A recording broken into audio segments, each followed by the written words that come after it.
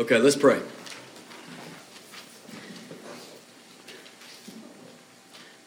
Father, thank you that we can open your word now. God, it's so powerful, Lord, and we believe that.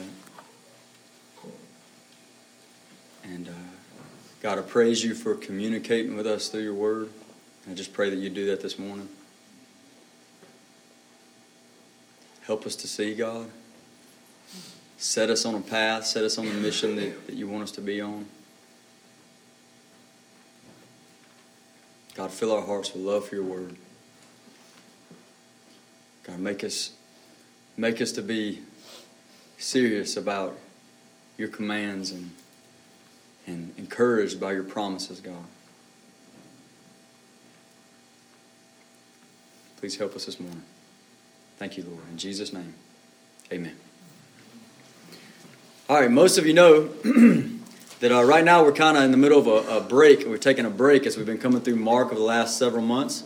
So we're kind of taking a break now. We're talking about some things around the church, the local church. And last week, Dustin taught.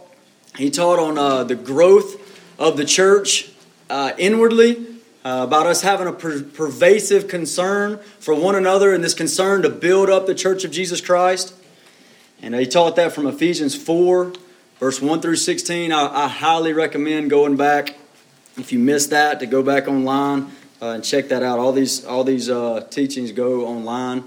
There's some brothers, sisters here that do that, and I'm very thankful for them for doing that. So I would really encourage you, if you haven't heard that, go back and listen to it. But he was speaking about the growth of the church, specifically Grace Community Church, getting real practical with us, the growth of our church inwardly, as we concern for one another, as we love one another, as we build one another up. What I want to do today is talk about the growth of our church, of the church, and of Grace Community Church outwardly, as in reaching out to a hell-bent world, reaching out outwardly, the growth of our church, okay? Now there's when we went to this radical intensive, I guess it was just a few months back, Dustin and I and Hunter went, David Platt gave a real corny but effective visual of the church, and I figured I'll share it with you, and then a bunch of you say, well, you're going to have to give me something more than that, and so I'll give it to you quick. But you're talking about the church being a group of people, holding hands in this circle.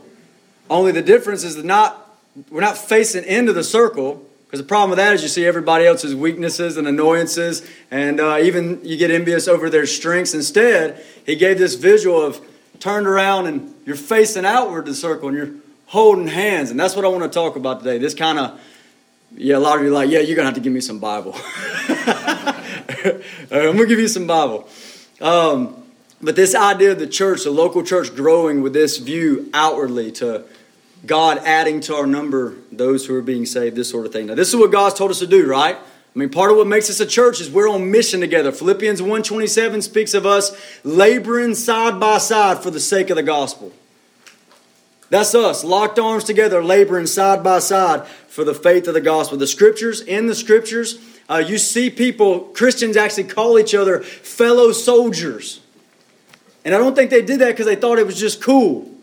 Okay, maybe they really believed that the church was the army of God, attacking, going after this world, ripping lost souls out of Satan's grasp. Maybe they really viewed it that way. Jesus has called us to multiply. And you see that at the top of your study guide, it says, and they were multiplied. That's what I want to talk about, is the church of Jesus, Grace Community Church, specifically multiplying. Okay, we've been given a mission.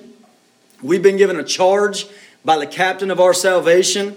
We've been charged with an ultimate task, and this ultimate task is unstoppable and it's full of glory. And we get invited into going after this ultimate task. Now, why do I say that? Let me give you quickly some reasons why I say we've been given a mission. We've been given a task that's unstoppable. Why do I say that? One, Jesus' life. Think about his life on this earth, okay? He is the ultimate missionary. Jesus was sent to the earth by God the Father. God the Son sent by God the Father, the ultimate missionary to redeem a people to himself. And we want to be like him. He told the Pharisees that he came to call sinners to repentance. And we want to be like him.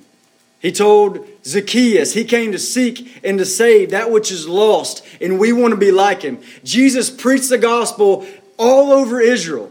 He just filled Israel with his doctrine, and then he called a few men in a little bit closer and he discipled them and raised them up to where they could go and do the same. And we want to be like him at Grace Community Church. Now, we've got this example of Jesus' life, and this example should push on us to want to be all about this mission, and we also have Jesus' commands. He's given certain commands. Now, after Jesus died on the cross for our sins, after he rose from the dead, and before he ascended on high, he appeared to his disciples several times. Now, they were numbered, okay, but several times he appeared to his disciples. And I want you to notice this mantra, this thing he continued to say to his disciples during these post-resurrection appearances. Matthew 28, verse 18. All authority in heaven and on earth has been given to me. Go, therefore, make disciples of all the nations. You see how he turns them around? It's like he turns them around and faces them outward. And he says, I discipled you. Now go make more of y'all. Another appearance, Luke 24:47. This is not the same time. This is the appearances of Jesus after the resurrection were numbered. And this is another one. This is another one of those appearances. Not at the same location, not at the same time. Jesus says this in Luke 24. Repentance and forgiveness of sins should be preached in his name. That's in the name of Jesus. To all nations beginning at Jerusalem. Again, Jesus faces them outward. Look out. Again, John 20:21. Again, this is a different location, a different time. This is not the same event. Another appearance of Jesus after his resurrection. He says this in John 20:21. As the Father has sent me, I also send you. Again, Jesus faces them out. He says, go be. I was sent as a light in the midst of darkness. Go be a light in the midst of darkness. He was sent as a life in the midst of death. He said, go be life in the midst of death. Sent out as his ministers of reconciliation. He says, go, you're my ministers of reconciliation. And through you, I'm pleading with a lost world. Be reconciled to God. And he sends them out. Now, this mission must stain our lives individually and as a church. As we lock arms together, this mission must stain our lives. And we at Grace Community Church have been highly influenced by this mission, by these truths, by this mindset. But listen, we desperately need to be strengthened in this. We desperately need to be strengthened in this. Now, there's many routes that we could go in the Bible to kind of press into this, okay? A lot of places we could go in the Scriptures. We could talk about the eternity of souls. I mean, surely if we get a grip on the fact that people are moving toward eternity, and in eternity they either have eternity in hell or eternal life with Christ. And surely that would press on us to be all about the mission of Jesus Christ, right? But we're not going to go there. Or we could go into some things about Christ and how He's worthy of glory and praise and worship in every nook and cranny on this earth. But we're not going to go there. Or we could dig deeper into these commands that I've already given you where Jesus has commissioned us. He's commanded us to go out and reach out in this world. We're not going to do that. What we're going to do today, I want to take a helicopter tour through the book of Acts. Okay? So we're just going to roll. Big picture, 30,000 foot in the sky, looking down, book of Acts. We're going to roll through it. And honestly, if I just kind of tell you the truth, if you ever see me just extra geared up over the mission, it's like, man, Ron just seems to have an extra flair about him when it comes to the mission. That means I've probably been reading Acts. Because I get fired up over the book of Acts, okay? So this is one of my favorite places to look to talk about this sort of thing. Now, what we're going to see, this means that we're going to go very fast through the book of Acts. This means I'm going to be doing a lot of summarizing.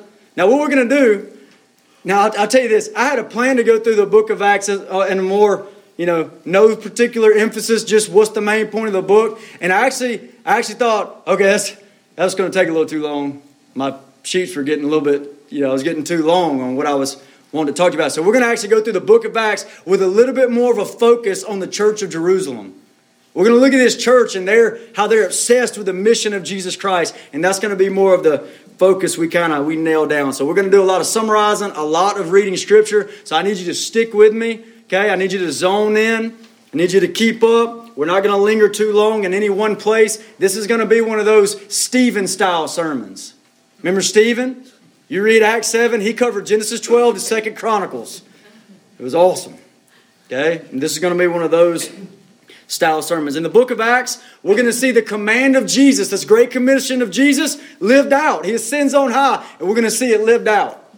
We're going to see this promise of Jesus that go make disciples and I will be with you. And I'm going to pour out my Spirit to empower you. And we're going to actually see that lived out in the book of Acts. And my hope is that we'll be challenged ourselves to live out the command.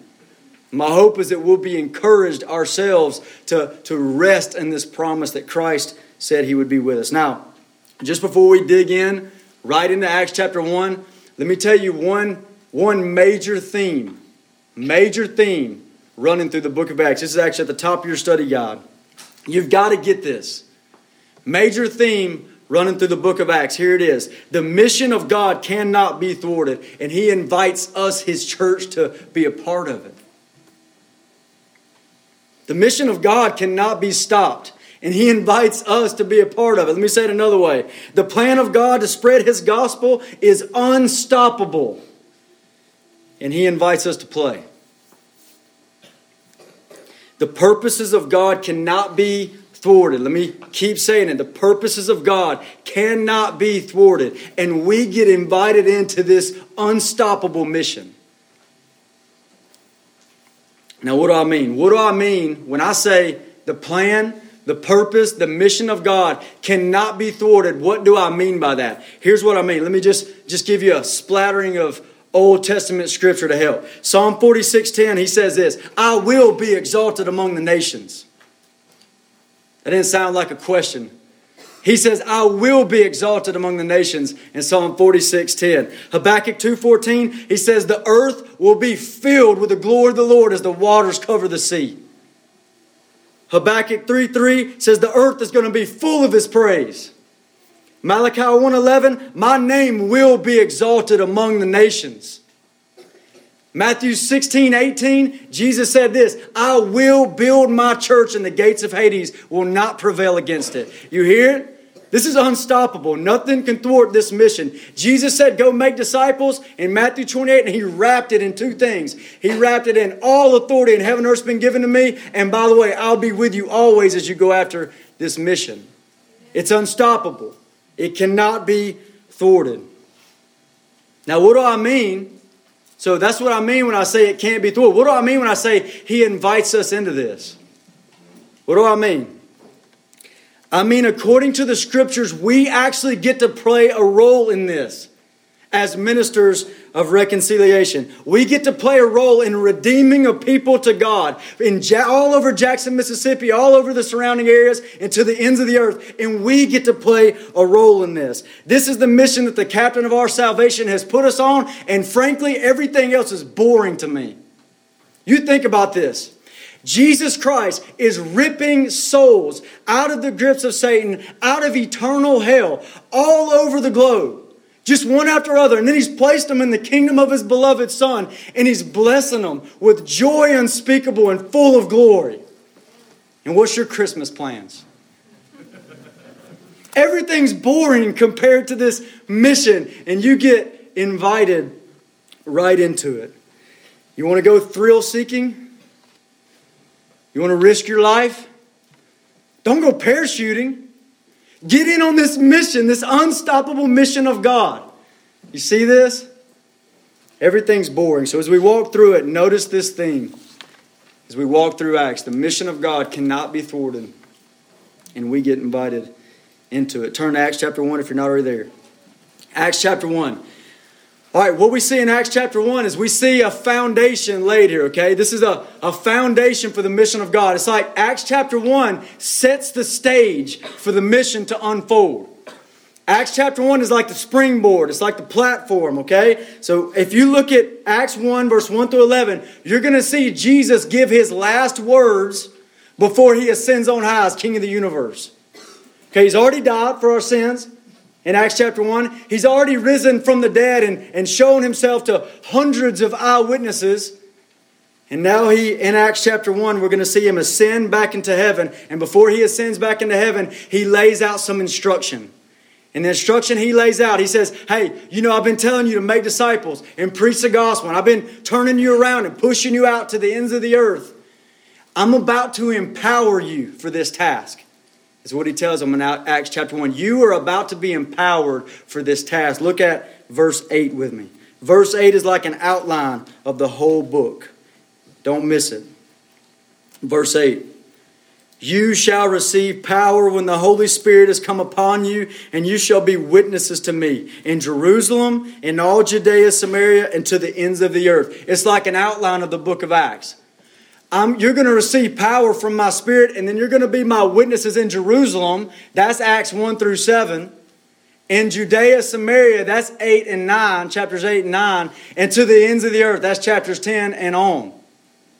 This is an outline of the whole book. If you notice, Jesus says this, right? His disciples are coming to him saying, when will the end come? They want to know about eschatology. When will the end come? And Jesus he says, this is not here for you to know. So what's more important? You might have all these ideas about, and it is important, don't get me wrong, when Christ returns, the end time stuff, this stuff is important. And you may have all that wrapped up in your mind, or you might be ready to argue about that. But it's clear right here from these verses, right in the middle of that, Jesus says, hey, I'm going to empower you. That's not even for you to know times or seasons, but I'm going to empower you with the Spirit of my Holy Spirit for this mission that I have you on. So you can tell me your eschatology, but what about your practical living out of this mission? This is the mission. So the stage is set in Acts chapter 1. Empowered by the Holy Spirit for the mission. The stage is set. Jesus has ascended on high in Acts chapter 1. The disciples are there and they're waiting for what Jesus said. They're waiting for the promise of the Spirit to be empowered for the mission. They're waiting. And as you continue to read through Acts chapter 1, you're going to see Judas be replaced by, they're going to go through a system of looking at God's word and things like that to replace Judas. And this is Acts chapter 1. This lays the foundation. This sets the platform. Everybody with me there? Acts chapter 2. In Acts chapter 2, we learn that the boundaries of human weakness cannot thwart the mission of God. The boundaries of human weakness cannot thwart the mission of God. Jesus just told weak men who have no cars, no cell phones, no internet, to take this gospel into all the world. And that's impossible, right? Doesn't this seem impossible to these men? And yet here in Acts chapter 2, Jesus tells them, he tells them what to do. And then he pours out his Holy Spirit on them. And the next thing you know, Peter stands up with the 11. He preaches the gospel and 3,000 souls are added to the kingdom of God in Acts chapter 2. This is awesome. Okay, they're all together in one place. Suddenly they hear a sound from heaven like a rushing mighty wind. Tongues of fire sit on each one of them, and they begin to speak the praises of God. Peter stands up, 3,000 souls saved. This is awesome. This is God giving them a taste of this human weakness. Just like us, Grace Community Church, we're a group full of weak people. We're a group full of weak people, and yet God can take weak people like us and use us to take His gospel to the ends of the earth. Use us to reach out into Jackson, Mississippi and win lost souls. Another thing from Acts chapter 2, the boundaries of human diversity cannot thwart the mission of God. The boundaries of human diversity cannot thwart the mission of God. When Peter stood up to preach this first sermon in Jerusalem, there's something going on here. There's thousands of Jews from nations all over the world are gathered together for Pentecost here. They're gathered together from all different nations and they speak different languages. And the Holy Spirit does something to obliterate the false assumption that the gospel can't jump over language barriers. Holy Spirit, what are you going to do about the language barrier? And the Holy Spirit, who knows every language perfectly, gives these men the ability to speak in their languages the wonderful works of God, and they do it. Human diversity cannot thwart the mission of God. So what we have here, 3,000 people. Peter stands up, preaches, 3,000 people saved. And turn with me to Acts 2, verse 42.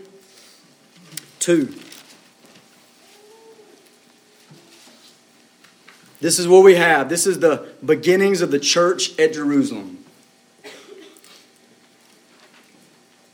And they continued steadfastly in the apostles' doctrine and fellowship, in the breaking of bread and in prayers. You see them there? That's what we want to go after, right? devoted to the apostles' doctrine, the Word of God, devoted. We want to be a people, Grace Community Church, devoted to the Word of God, devoted to fellowship, devoted to the breaking of bread, devoted to prayers.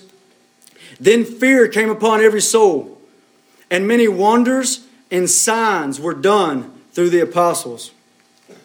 Now all who believed, think of this church in Jerusalem, all who believed were together and had all things in common, and sold their possessions and goods, and divided them among all as anyone had need. You see the liberality, the generous spirit that these people had toward one another.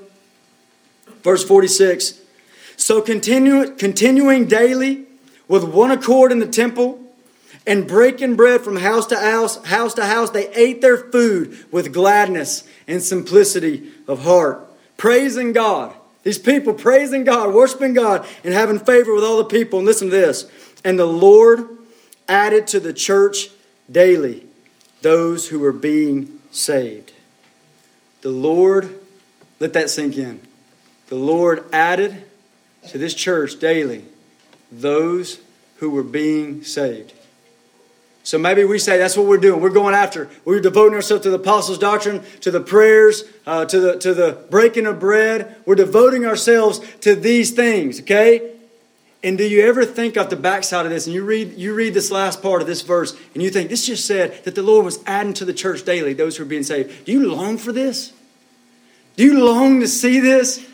That means people were going out everywhere. Because how does the Lord bring people into the kingdom? The gospel gets preached. This means people in this church were going out, sharing the gospel, and God was changing hearts and ripping souls out of hell over and over again.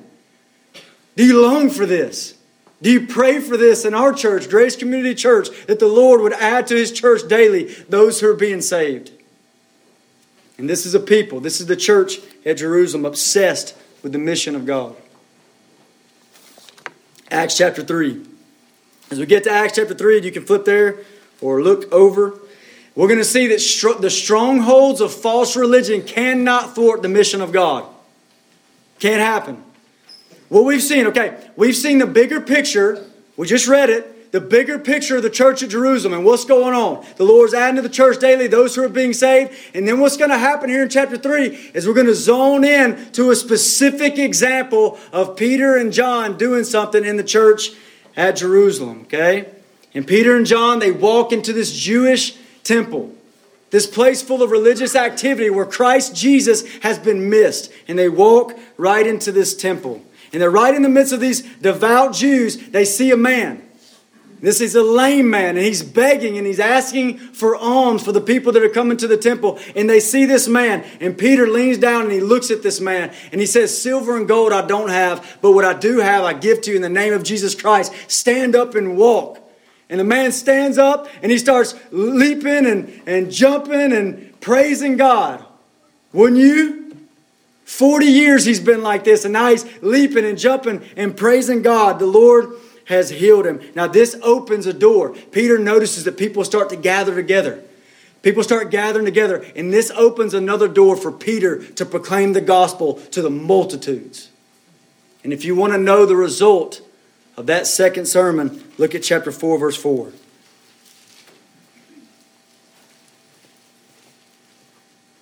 Verse 4 says, however, many of those who heard the word believed, and the number of the men came to be about 5,000.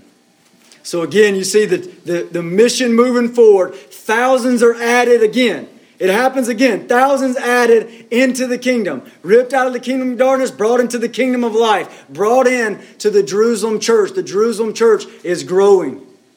Souls, the Lord's adding to His church those who are being saved. Think about it. Jesus said, follow me and I'll make you fishers of men. Is He fulfilling His promise?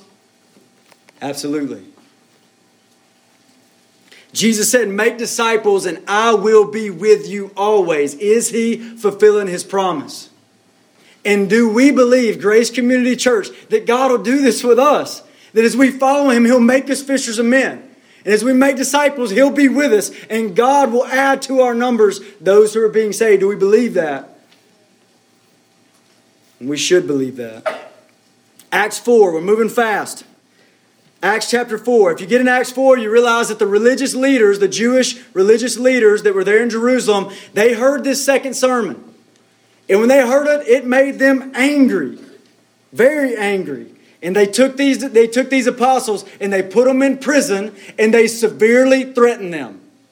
So the Jewish religious leaders, they took these men, Peter and John, they took them from where they were preaching. They probably got dragged off right at the end. They put them in prison and they severely threatened them not to preach. And what we're going to learn here in Acts 4 is that incarceration and severe threats cannot thwart the mission of God.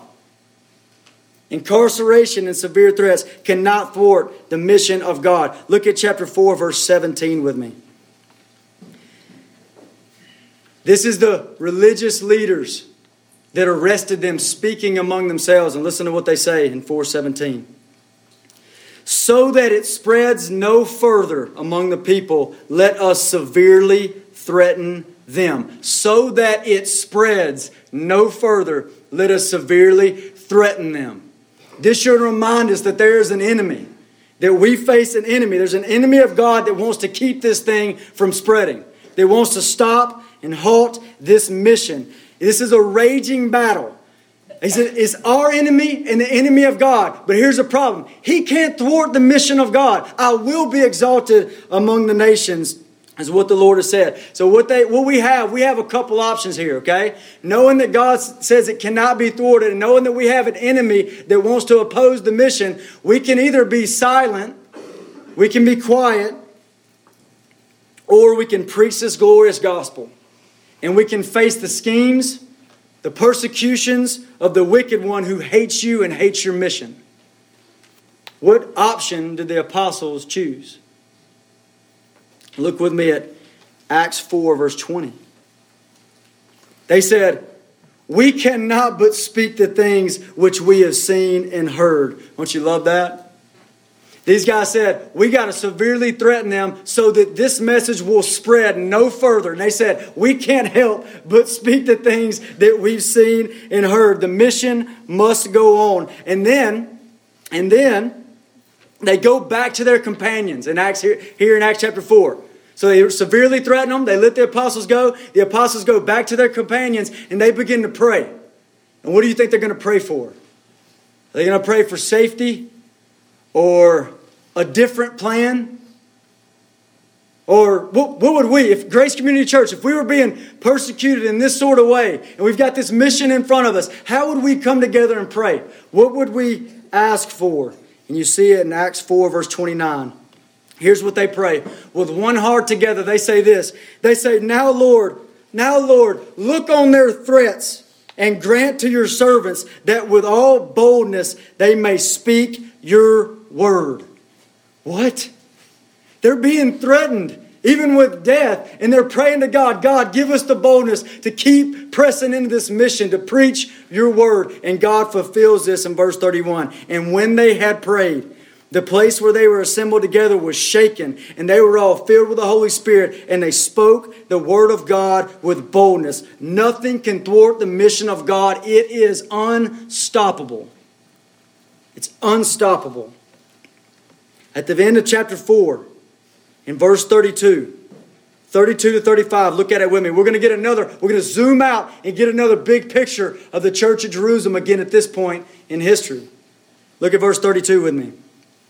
Now the multitude of those who believed were of one heart and one soul.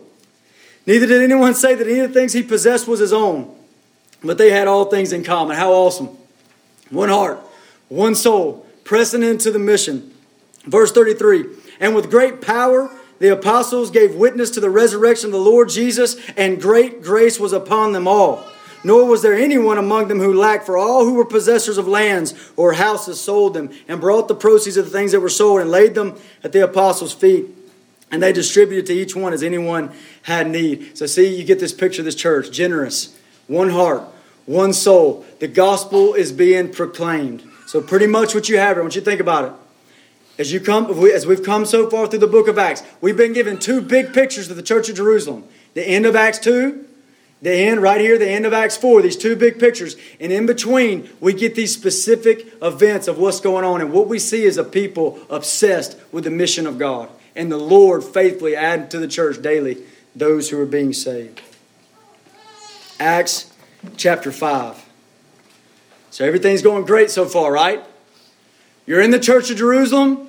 Everything's going great. The gospel's being spread. People are being saved. The church is being built up.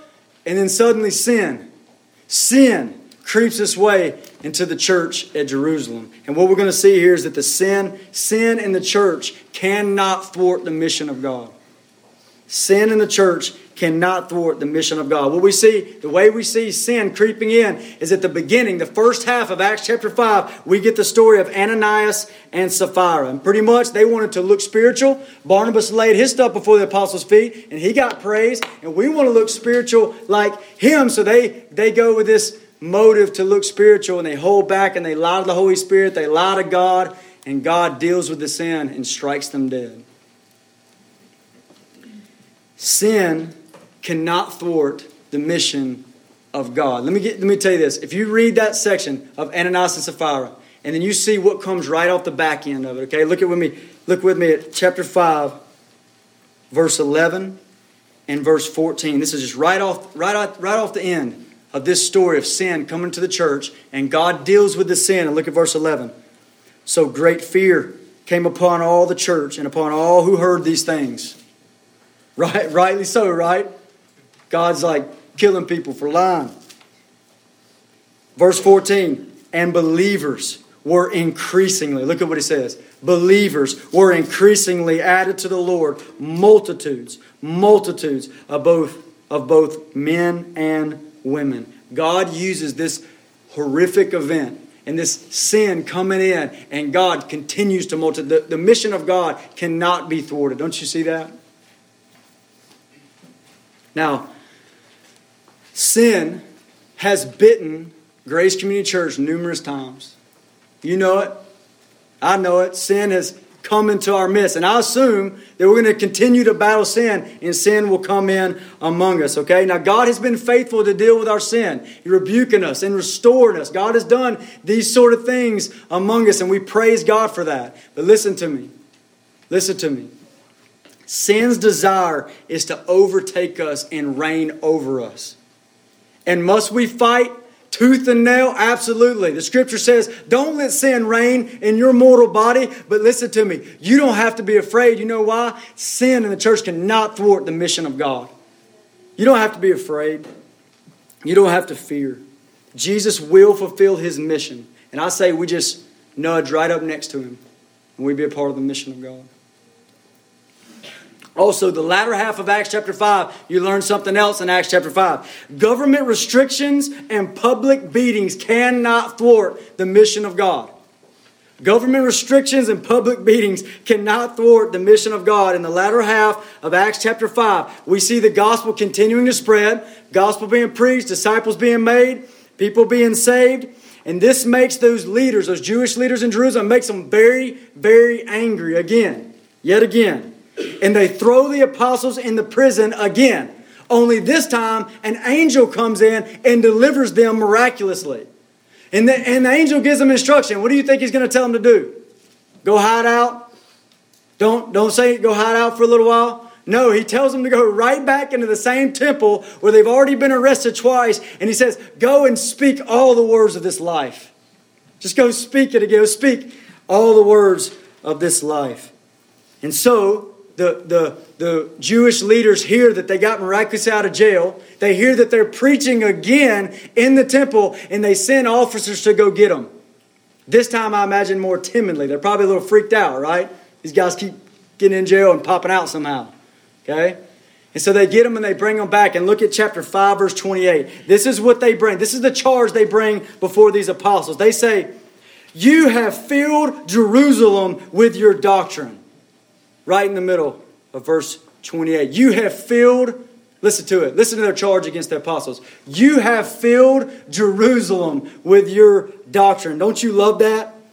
May it be said by the enemies of God about Grace Community Church, you have filled Jackson, Mississippi with the gospel of Jesus Christ. You just fill the nations with the gospel of Jesus Christ. May that be said about us. The enemy's goal was in 4:17, Acts 4:17, so that it spreads no further. But Grace Community Church's goal, fill the city with the doctrine of Christ. In Acts 5:28. Now as you continue through Acts chapter 5, they continue on. They're going to severely threaten the disciples. They have them there in prison. In Acts 5, they severely threaten them, and they're getting ready to kill them. And as they get ready to kill them, we get these wise words from a man named Gamaliel. And he's not even a Christian. But listen to what Gamaliel says in Acts 5, verse 38 and 39. He says, keep away from these men. Let them alone. For if this plan or this work is of men, it will come to nothing. This is probably what he desired, right? This is not of God. It'll come to nothing. But listen, he says something profound. Listen, this is profound. But if it is of God, you cannot overthrow it, lest you even be found to fight against God. What a word. You cannot overthrow the mission of God. So here's the question. Grace Community Church, are we walking in the mission of God? Because if so, you cannot overthrow this thing. If His mission is unstoppable and we just read the Bible and line ourselves up with this mission, say, we just want to do what you want to do, it's unstoppable. You cannot overthrow it. And after Gamaliel gives his advice here in Acts 5, the Jewish leadership, they kind of pseudo-agree with him. And then they commence to beat the apostles. They beat them to their bloody. And then they lay restrictions on them to stop preaching. So, can government restrictions and public beatings thwart the mission of God? Absolutely not. Look at the last two verses. Look how they respond. Verse 41, 5:41. So they departed from the presence of the council that had just beaten them. They departed from the presence of the council, rejoicing that they were counted worthy to suffer shame for his name. And listen to what they do. Do they get quiet? And daily in the temple and in every house, they did not cease teaching and preaching Jesus as the Christ. God's mission is unstoppable, so we come up right up beside it, full of hope that God's going to add to the church, and we do not cease. We do not cease. We keep preaching and teaching the things of Jesus Christ. Acts chapter 6. So here we've got this church. Just like in chapter 5, seems like things are going well in the church at Jerusalem. You see it? Things are going good in the church of Jerusalem in Acts chapter 5. And then Acts chapter 6, we're going to see that every church, every single church has its weaknesses, has its faults, has its problems in Acts chapter 6. And we're going to see that division in the church cannot thwart the mission of God. Division in the church cannot thwart the mission of God. Okay, we get to Acts chapter 6. They're doing well. There's even this daily distribution going out from the church that's going to widows, poor and needy widows. And this daily distribution is going out throughout Jerusalem. And then all of a sudden, there's this problem. There's this schism. And the Hellenist Christians begin to complain that to the Hebrew Christians that their widows are actually being left out. They're being left out. And so you're starting to see some prejudice, some favoritism here. Will the mission of God fall to pieces under this prejudice? Will it fall to pieces? And the answer is absolutely not. This church problem is explained in Acts 6, verse 1 through 7. Let me show you something.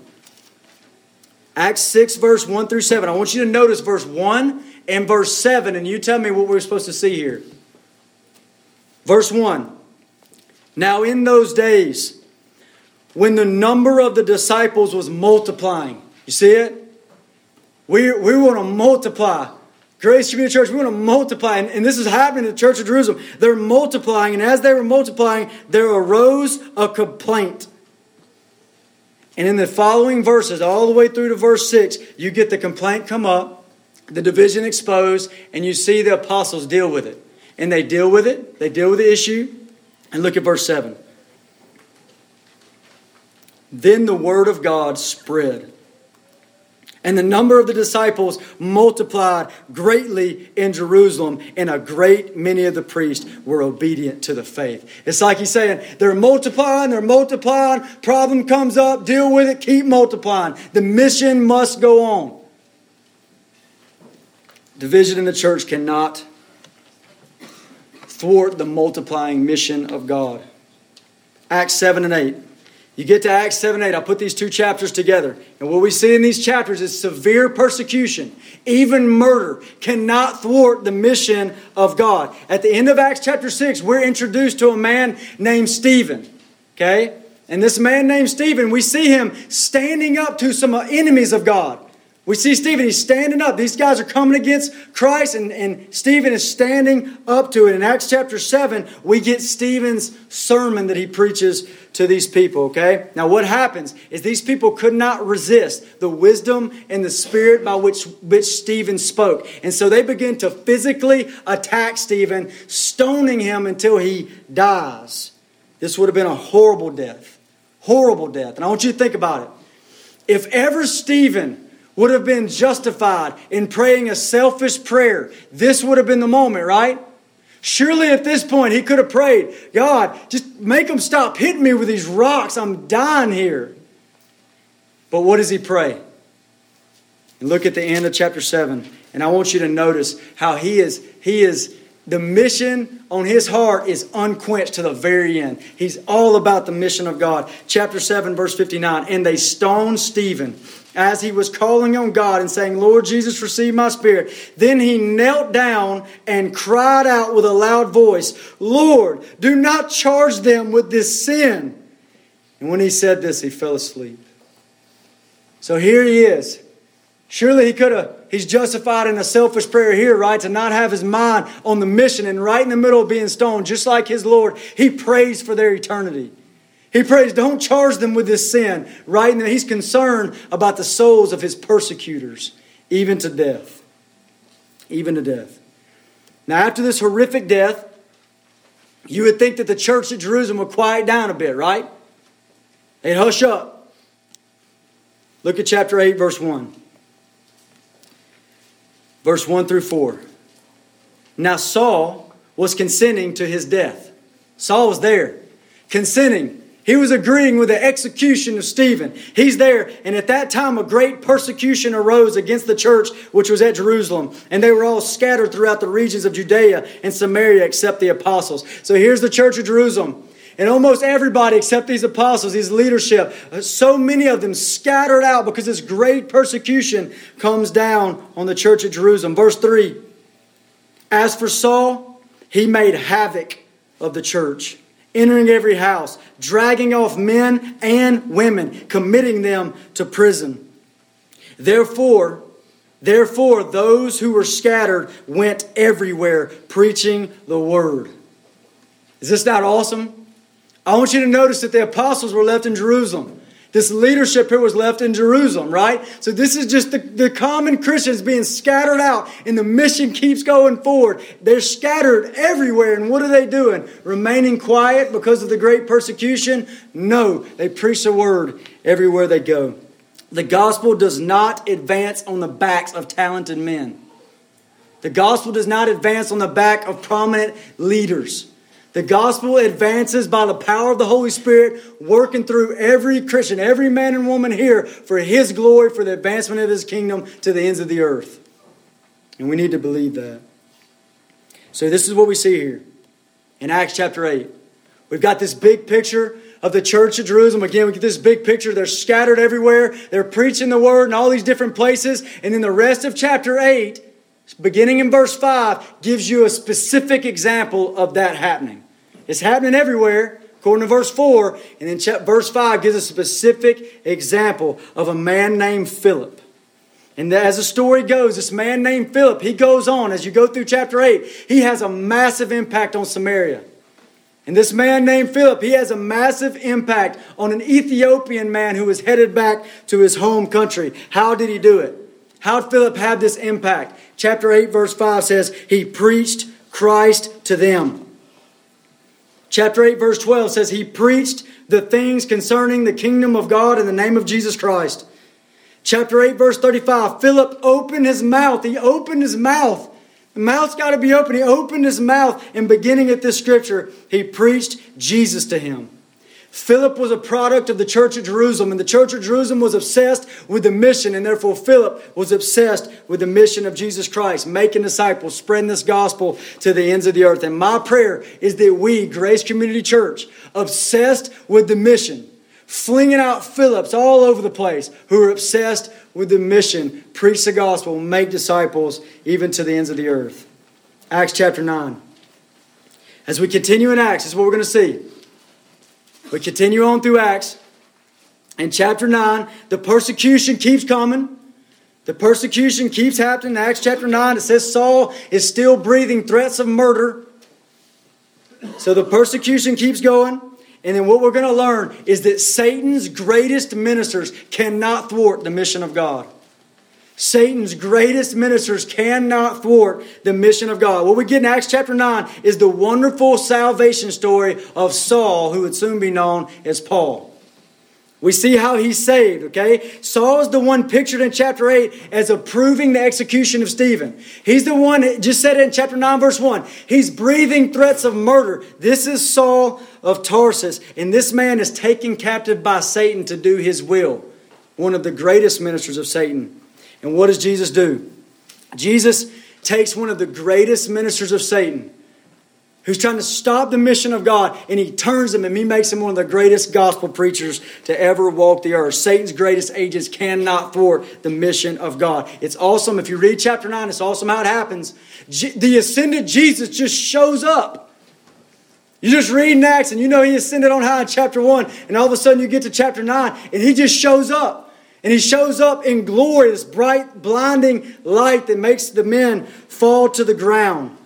And he speaks directly to Saul, and he wins this man's heart. This tells me that when Jesus is ascended as the King of the universe, nobody is safe. Nobody is safe from the salvation of God. He could come in and take the most murderous agent of Satan and turn him and make him a gospel preacher for his glory. The mission of God is unstoppable. You get this story of Saul's conversion, okay? And of him going back to Jerusalem in chapter 9 and preaching the gospel there, even among the church of Jerusalem. And then you get this summary statement again. Now it keeps backing out into these summary statements. Look at chapter 9, verse 31. Listen to this summary statement. Then the churches throughout all Judea, Galilee, and Samaria. Notice it. We're not just talking about the church of Jerusalem anymore. They're bearing fruit. Now there's churches all the region of Judea and Samaria and Galilee. It's all over the place. And these churches, they had peace. And they were edified. It means they were being built up. And walking in the fear of the Lord and the comfort of the Holy Spirit, they were multiplied. How much do you burn for this? Do you burn for this? This church, you see this picture of this church, it says they're multiplied. They're walking in the fear of the Lord, comfort of the Holy Spirit. And these people are being multiplied. You burn for this. You long for this. So there's churches popping up everywhere. It's unstoppable. Acts chapter 10 and 11. I'm going to put those together. Acts 10 and 11. Now this is the first taste we get of the gospel going out to the Gentiles. Okay? Now this is big. So far, we've just heard about it going to the Samaritans a little bit and to the Jews, but not to the Gentiles. And right here in Acts chapter 10 and 11, we're going to see the gospel going out to the Gentile world. And what we learn is that the boundaries of culture cannot thwart the mission of God. The boundaries of culture cannot thwart the mission of God. And here's what happened. God miraculously brings Peter into contact with this Italian centurion of this regiment, okay? And he brings him into contact. He gives this regiment leader of this cohort, gives him a vision, gives Peter a vision, and brings these two together. Peter preaches the gospel, and this Gentile and all his family are saved. This is an awesome moment. The boundaries of culture cannot stop the mission of God. Then, that's Acts chapter 10. Then we get into Acts chapter 11, and Peter goes back to Jerusalem. And when he gets back to Jerusalem, there's some people that contend with him because he went into Gentiles. Peter straightens them up. They come to their senses, and then in perfect flow of thought, right in the middle of Acts chapter 11, we get the story about the founding of this first Gentile church, the church at Antioch. Look at chapter 11, verse 19 with me. Chapter 11, verse 19. Now those who were scattered after the persecution, they're coming out of the church of Jerusalem, scattered after the persecution. They were scattered after persecution that arose over Stephen, traveled as far as Phoenicia, Cyprus, and Antioch, preaching the word to no one but Jews only. But some of them were men from Cyprus and Cyrene, who when they had come to Antioch, spoke to the Hellenists, preaching the Lord Jesus. And the hand of the Lord was with them. And a great number believed and turned to the Lord. This is awesome. We've heard about the church of Jerusalem obsessed with a mission. We've seen that great persecution came down and these people were spread out everywhere preaching the word. And then it gives us two specific examples. Philip and Samaria, because the gospel went there, just like it said in Acts 1:8. And then we get this example here of a church being planted. This example, these people going out of the persecution and a church, a Gentile church being planted called the church at Antioch. I love this. The hand of God was with them and a great number believed and turned to the Lord. This mission is unstoppable. It's unstoppable. What an example, okay? If you think about these churches, what an example of a church, okay? We need to heed this. Being obsessed with outward growth, meaning souls saved, disciples made, churches planted. Is this your church? Is this your prayer for this church? Is this your prayer? That God would grow us, that God would add to the church daily those who are being saved, that God would use us to make disciples. Do you burn for this? That God would use us to plant churches even in unreached places. If you notice this, God used a leader of the church at Jerusalem. If that's our example, God used a leader of the church at Jerusalem to take the gospel to this Gentile named Cornelius in Acts 10. And then God used these men in Acts 11. It doesn't even give you their name. And He used unnamed men to go plant a church in an unreached place. Do you burn for this? I pray that we as a church, we produce nameless men and women who go plant churches in unreached places. Look at Acts 12. Okay, so we got this Gentile church in Acts 11. Now we're going to continue talking about this church at Antioch, this Gentile church in Acts 13. But first, in Acts chapter 12, we get a little peek back into Jerusalem. Just a little peek back into Jerusalem. And what we see in Jerusalem is Herod is attempting to squash the spread of the gospel. Herod's trying to squash it. How does he do it? First, he kills off James. He kills him. This is a leader in the church of Jerusalem. Then he arrests Peter with a mindset to kill Peter too. Do you know how sad this would have been? Think of how sad this would have been. James, this leader, this beloved leader, is now dead. And Peter is arrested. How sad this would have been. Peter's arrested and he's going to kill him too. But listen, the killing of great Christian leaders cannot thwart the mission of God. The killing, murder of great Christian leaders cannot thwart the mission of God. As you read through this chapter, here's what you see. Is Herod puts 4 squads of soldiers around Peter. It's probably right because they keep popping out of jail everywhere. Okay? So he puts 4 squads of soldiers around this man. And then an angel comes in the night and frees him again. Frees him out of jail again. The mission cannot be stopped. And then, okay, so you get that story of Peter being freed from prison. James is dead. Herod killed him. Peter is freed from prison. He's out of there now. And then you get this story in verse 20, chapter 12, verse 20 to 23, that seems so random. It seems so random. Look at it with me. Verse 20. Now Herod had been very angry with the people of Tyre and Sidon. Isn't that odd? And you get this random story. You got this thing. Now, it makes sense why he would peek back into Jerusalem. And we get this peek back into Jerusalem in Acts 12. It makes sense of how he would tell us how James died and how Peter was freed from prison. That makes sense. But then it says, and by the way, Herod was really angry with these people from Tyre and Sidon. And then it tells us about Herod going and having a speech. And he gives a speech to these people. And these people trying to suck up to him. They say, oh, that's the voice of a God. Oh, and Herod likes that. He likes being called that. And so then God kills him, and it says he's, very graphically, he's eaten by worms. All right, in the story, moving on. Doesn't it seem random? Doesn't it seem random? And here's what I want to tell you. I want to tell you that this seemingly random story is meant to drive home the point again. The mission of God cannot be thwarted. The mission of God cannot be thwarted. Why do I say that? Because God gives us this contrast. Here's Herod. Here's Herod trying to kill off. He's trying to stop the spread of the Word of God. Kill off James. Arrest Peter. Stop the spread of the Word of God. So we get this contrast. What happens to people that do that? They're eventually going to die. By the way, he's eaten by worms. In verse 24, look what it says directly after. But the Word of God grew and multiplied. He's trying to stop it. He's going to die eaten by worms. But the Word of God, which he tried to stop, will go on forever. It will go on and on and on. You cannot thwart the mission of God. It's unstoppable. Now, Acts chapter 13 through 20. Big leap. Because we don't have as much time.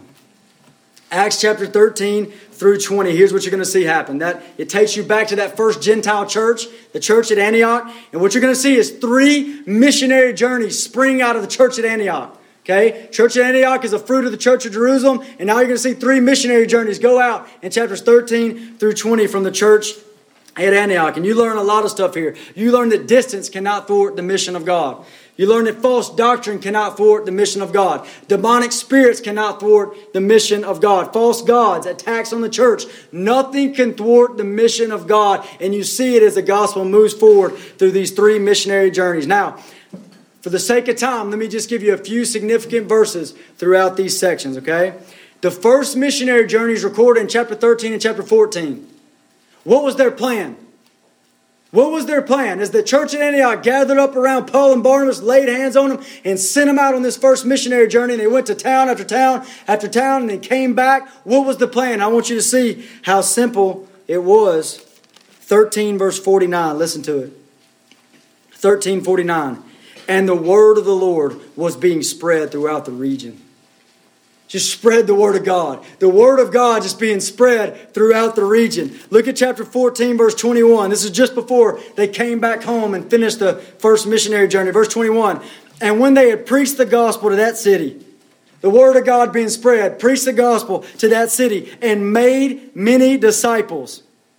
They returned to Lystra, Iconium, and Antioch, strengthening the souls of the disciples, preaching the gospel, winning lost souls, building those newly saved men up, strengthening the churches. They strengthened them. Verse 23. So when they had appointed elders in every church and prayed with fasting, they commended them to the Lord in whom they had believed.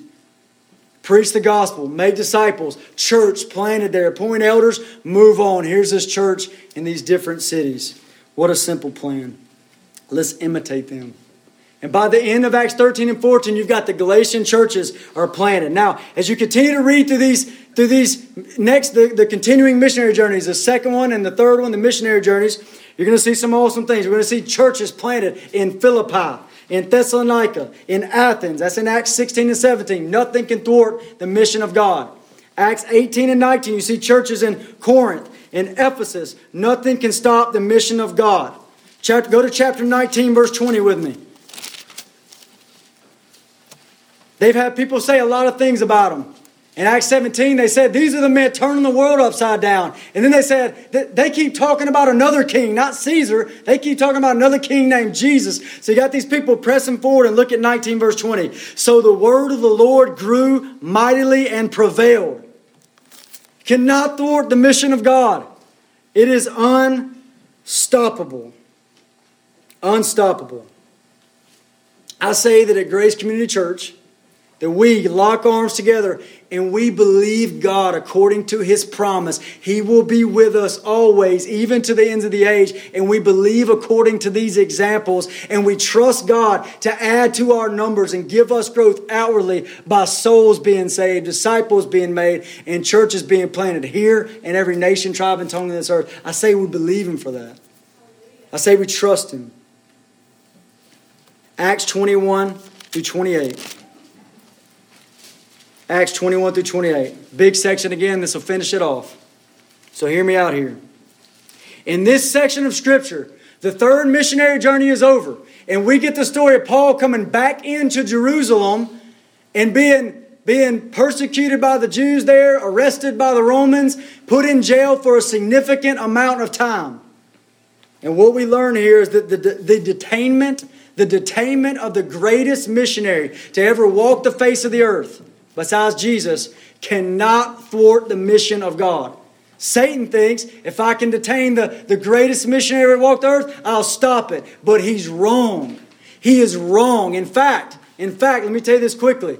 In fact, you get all these events of chapter 21 to 28. He's in jail. He's being persecuted. He's preaching to governors and authorities. Eventually, he gets a government-paid trip to Rome where God wanted him to go anyways. He gets to Rome because he appealed to Caesar. And listen, when he gets there, he writes a letter. He writes a letter back to the Philippians. You know what he told them? He said, I want you to know, brothers, Philippians 1:12. I want you to know, brothers. I want you to know something. That all these things that have happened to me, chapter 21 through 28, all these things that have happened to me have actually happened for the furtherance of the gospel. It's still on his mind. Satan thinks, I've detained the greatest missionary. Paul says, hey, by the way, that actually happened for the furtherance of the gospel. The mission of God cannot be thwarted. Cannot be thwarted.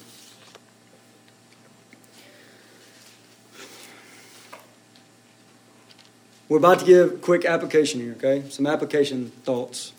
But let me just say this one more time. If this is true, what I'm telling you, we got these promises. I'll be with you always, even to the ends of the age. We've got this example. Nothing can stop it. It's unstoppable. What happens if we just line ourselves up with that? What if we do that? What if we laser beam focus? Don't get off of it. Continue in the mission of God. Stir each other up to love and good works. This being a major one. What if we do that? It's unstoppable. And we get invited into it. Practical application. Okay, there's a tendency. Here's some application here, okay? Quickly. We got to go fast. There's a tendency for churches to get busy doing a million things and miss this mission. Hear me again. There's a tendency for a church to get busy doing a million things and actually miss this mission, okay? There's a tendency for a church to have a whole scroll of ministries and yet miss the spreading of the gospel and making disciples, okay? But this is the mission of the book of Acts.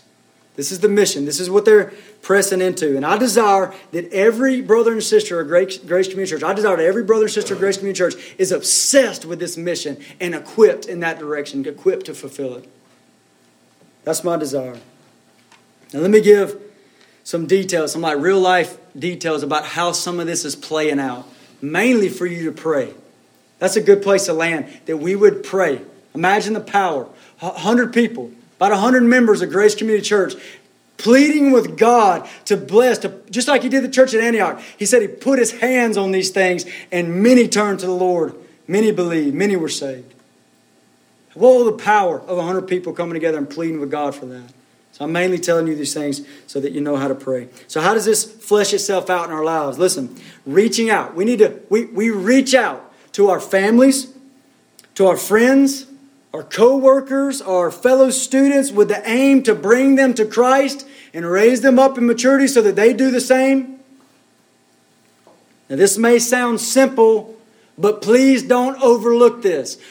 Sometimes these things get so programmed out that the natural flow of your life, your friends, your family, your co-workers, your fellow students, and natural flow of your life gets neglected. We're so compartmentalized, right? Like, now it's time to do mission, now it's not. You understand that? Well, we don't need to be that way. This is in a natural flow of life that we reach out with the light of Christ, pushing back on darkness. Think of the power of 100 members of Grace Community Church praying to that end that God would do that. And then stepping up and walking in to action on those prayers. Okay, reaching out, not just that. What about this? What about reaching out to our community, our cities, and the neighborhoods around us? What about that?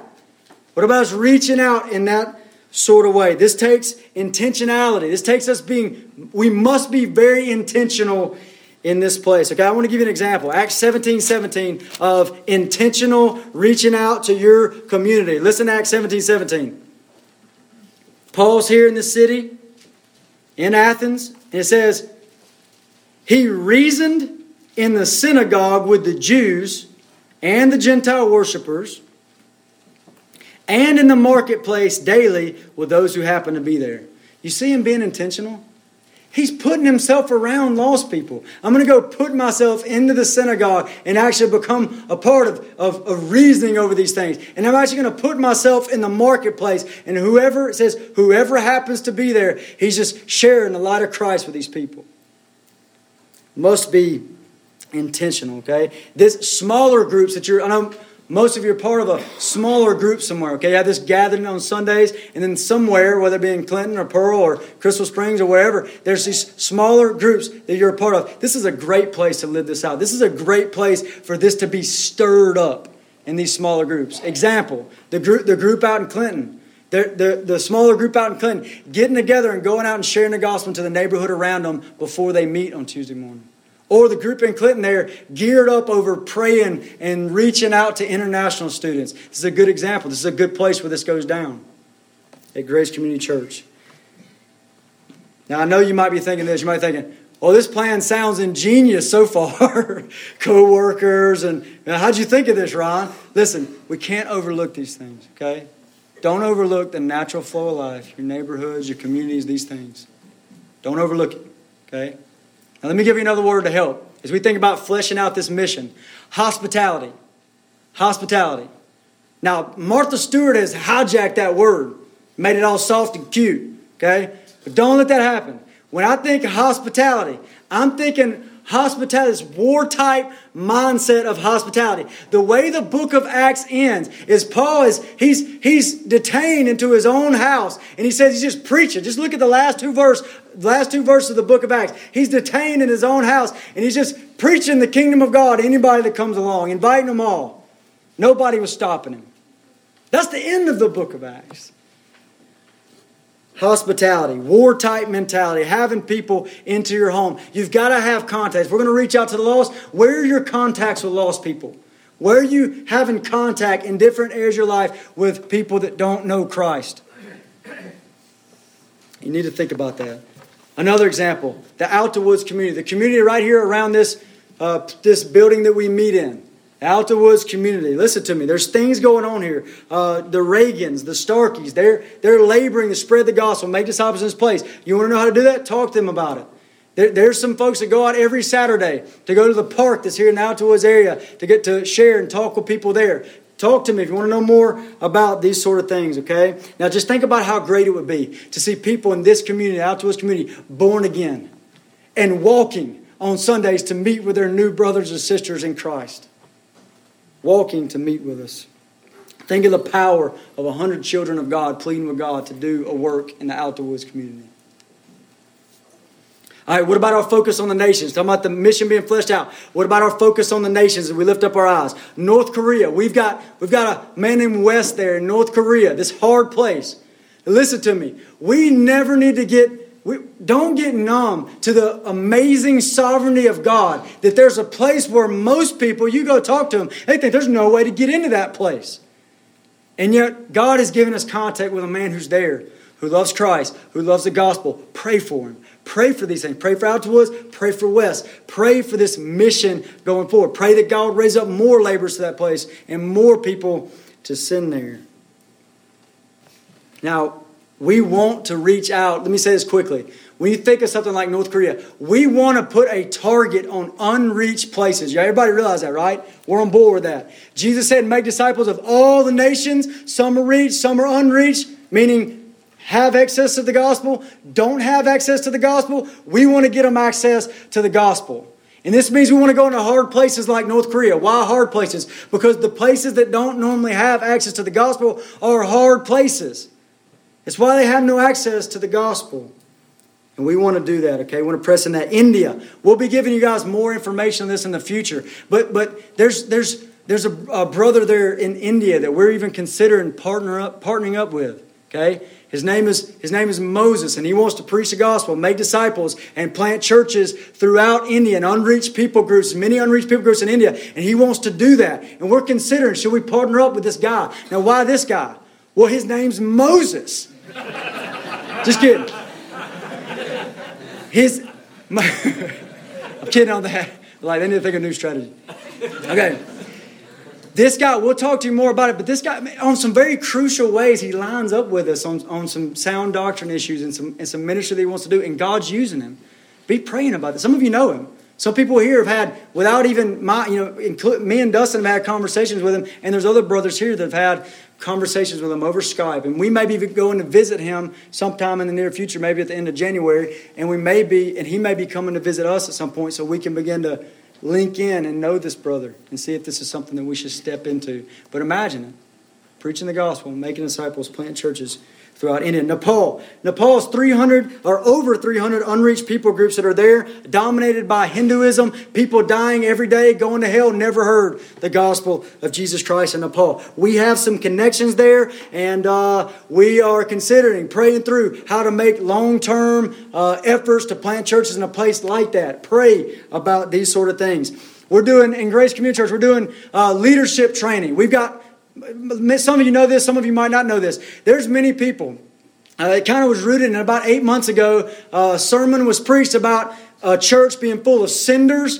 People, everybody's zealous about getting out to the unreached nations. And you got a church full of senders who are zealous about sending those who are called by God to go. So you got senders and goers. And there was a sermon that's preached about that. And we have people stand up that felt like God had called them. Not just anything light, but I feel like God is calling me into this to be a goer. And we gathered up around and we prayed for him. Since then, we've started some things, okay? And most of you know this. You started leadership training around that. Well, we meet periodically, okay? Dustin and I are meeting periodically, a group, I can't remember the number, 15 to 20 people, something like that. And we're meeting periodically with the mindset of training. We want to be a church that trains up and sends out and supports our own missionaries. We long for that. These unnamed brothers that planted the church at Antioch just, boom, flew out of the church of Jerusalem. Product of the church of Jerusalem. Paul and Barnabas, sent out by their local church, the church at Antioch. We believe this is something we want to be all about. Let's pray to this sort of end. There's lots of stuff to pray. We've got too many things. Peru team, the guys that are girls looking to go to Peru, plant churches there. Tisbury's looking to go to Bolivia in the very near future, looking to go to Bolivia, preach the gospel, make disciples, plant churches there. A lot of things going on. Pray. Now let me conclude on something a little more personal, a little more, for the individual, not just us, but the individual here. Okay, let me conclude here. I praise God for the way God has grown this church over the last couple of years. God's grown us. It's been sweet. And there's not just been brothers and sisters added to us as members of this church, but there's been brothers and sisters added to this church whom I love, whom you love. We've grown close. We've got our mistakes, lots of mistakes, but that's happened. So I'm thankful for the way God has grown this church, but I do want to put something before you, okay? I want you to think about something. Most of our growth over the last couple of years has not been necessarily people converted as much as it has been people looking for a healthy church and locking arms with us. Now listen, I praise God for that. And I praise God for people looking for healthy churches and wanting to lock arms with us and laboring side by side. I praise God for that. I don't demean that one single bit. But listen to me, do you have a longing in you? Do you have a longing in you to see people converted, see people saved? I know you're like me. I'm not interested in just reshuffling the church deck in central Mississippi.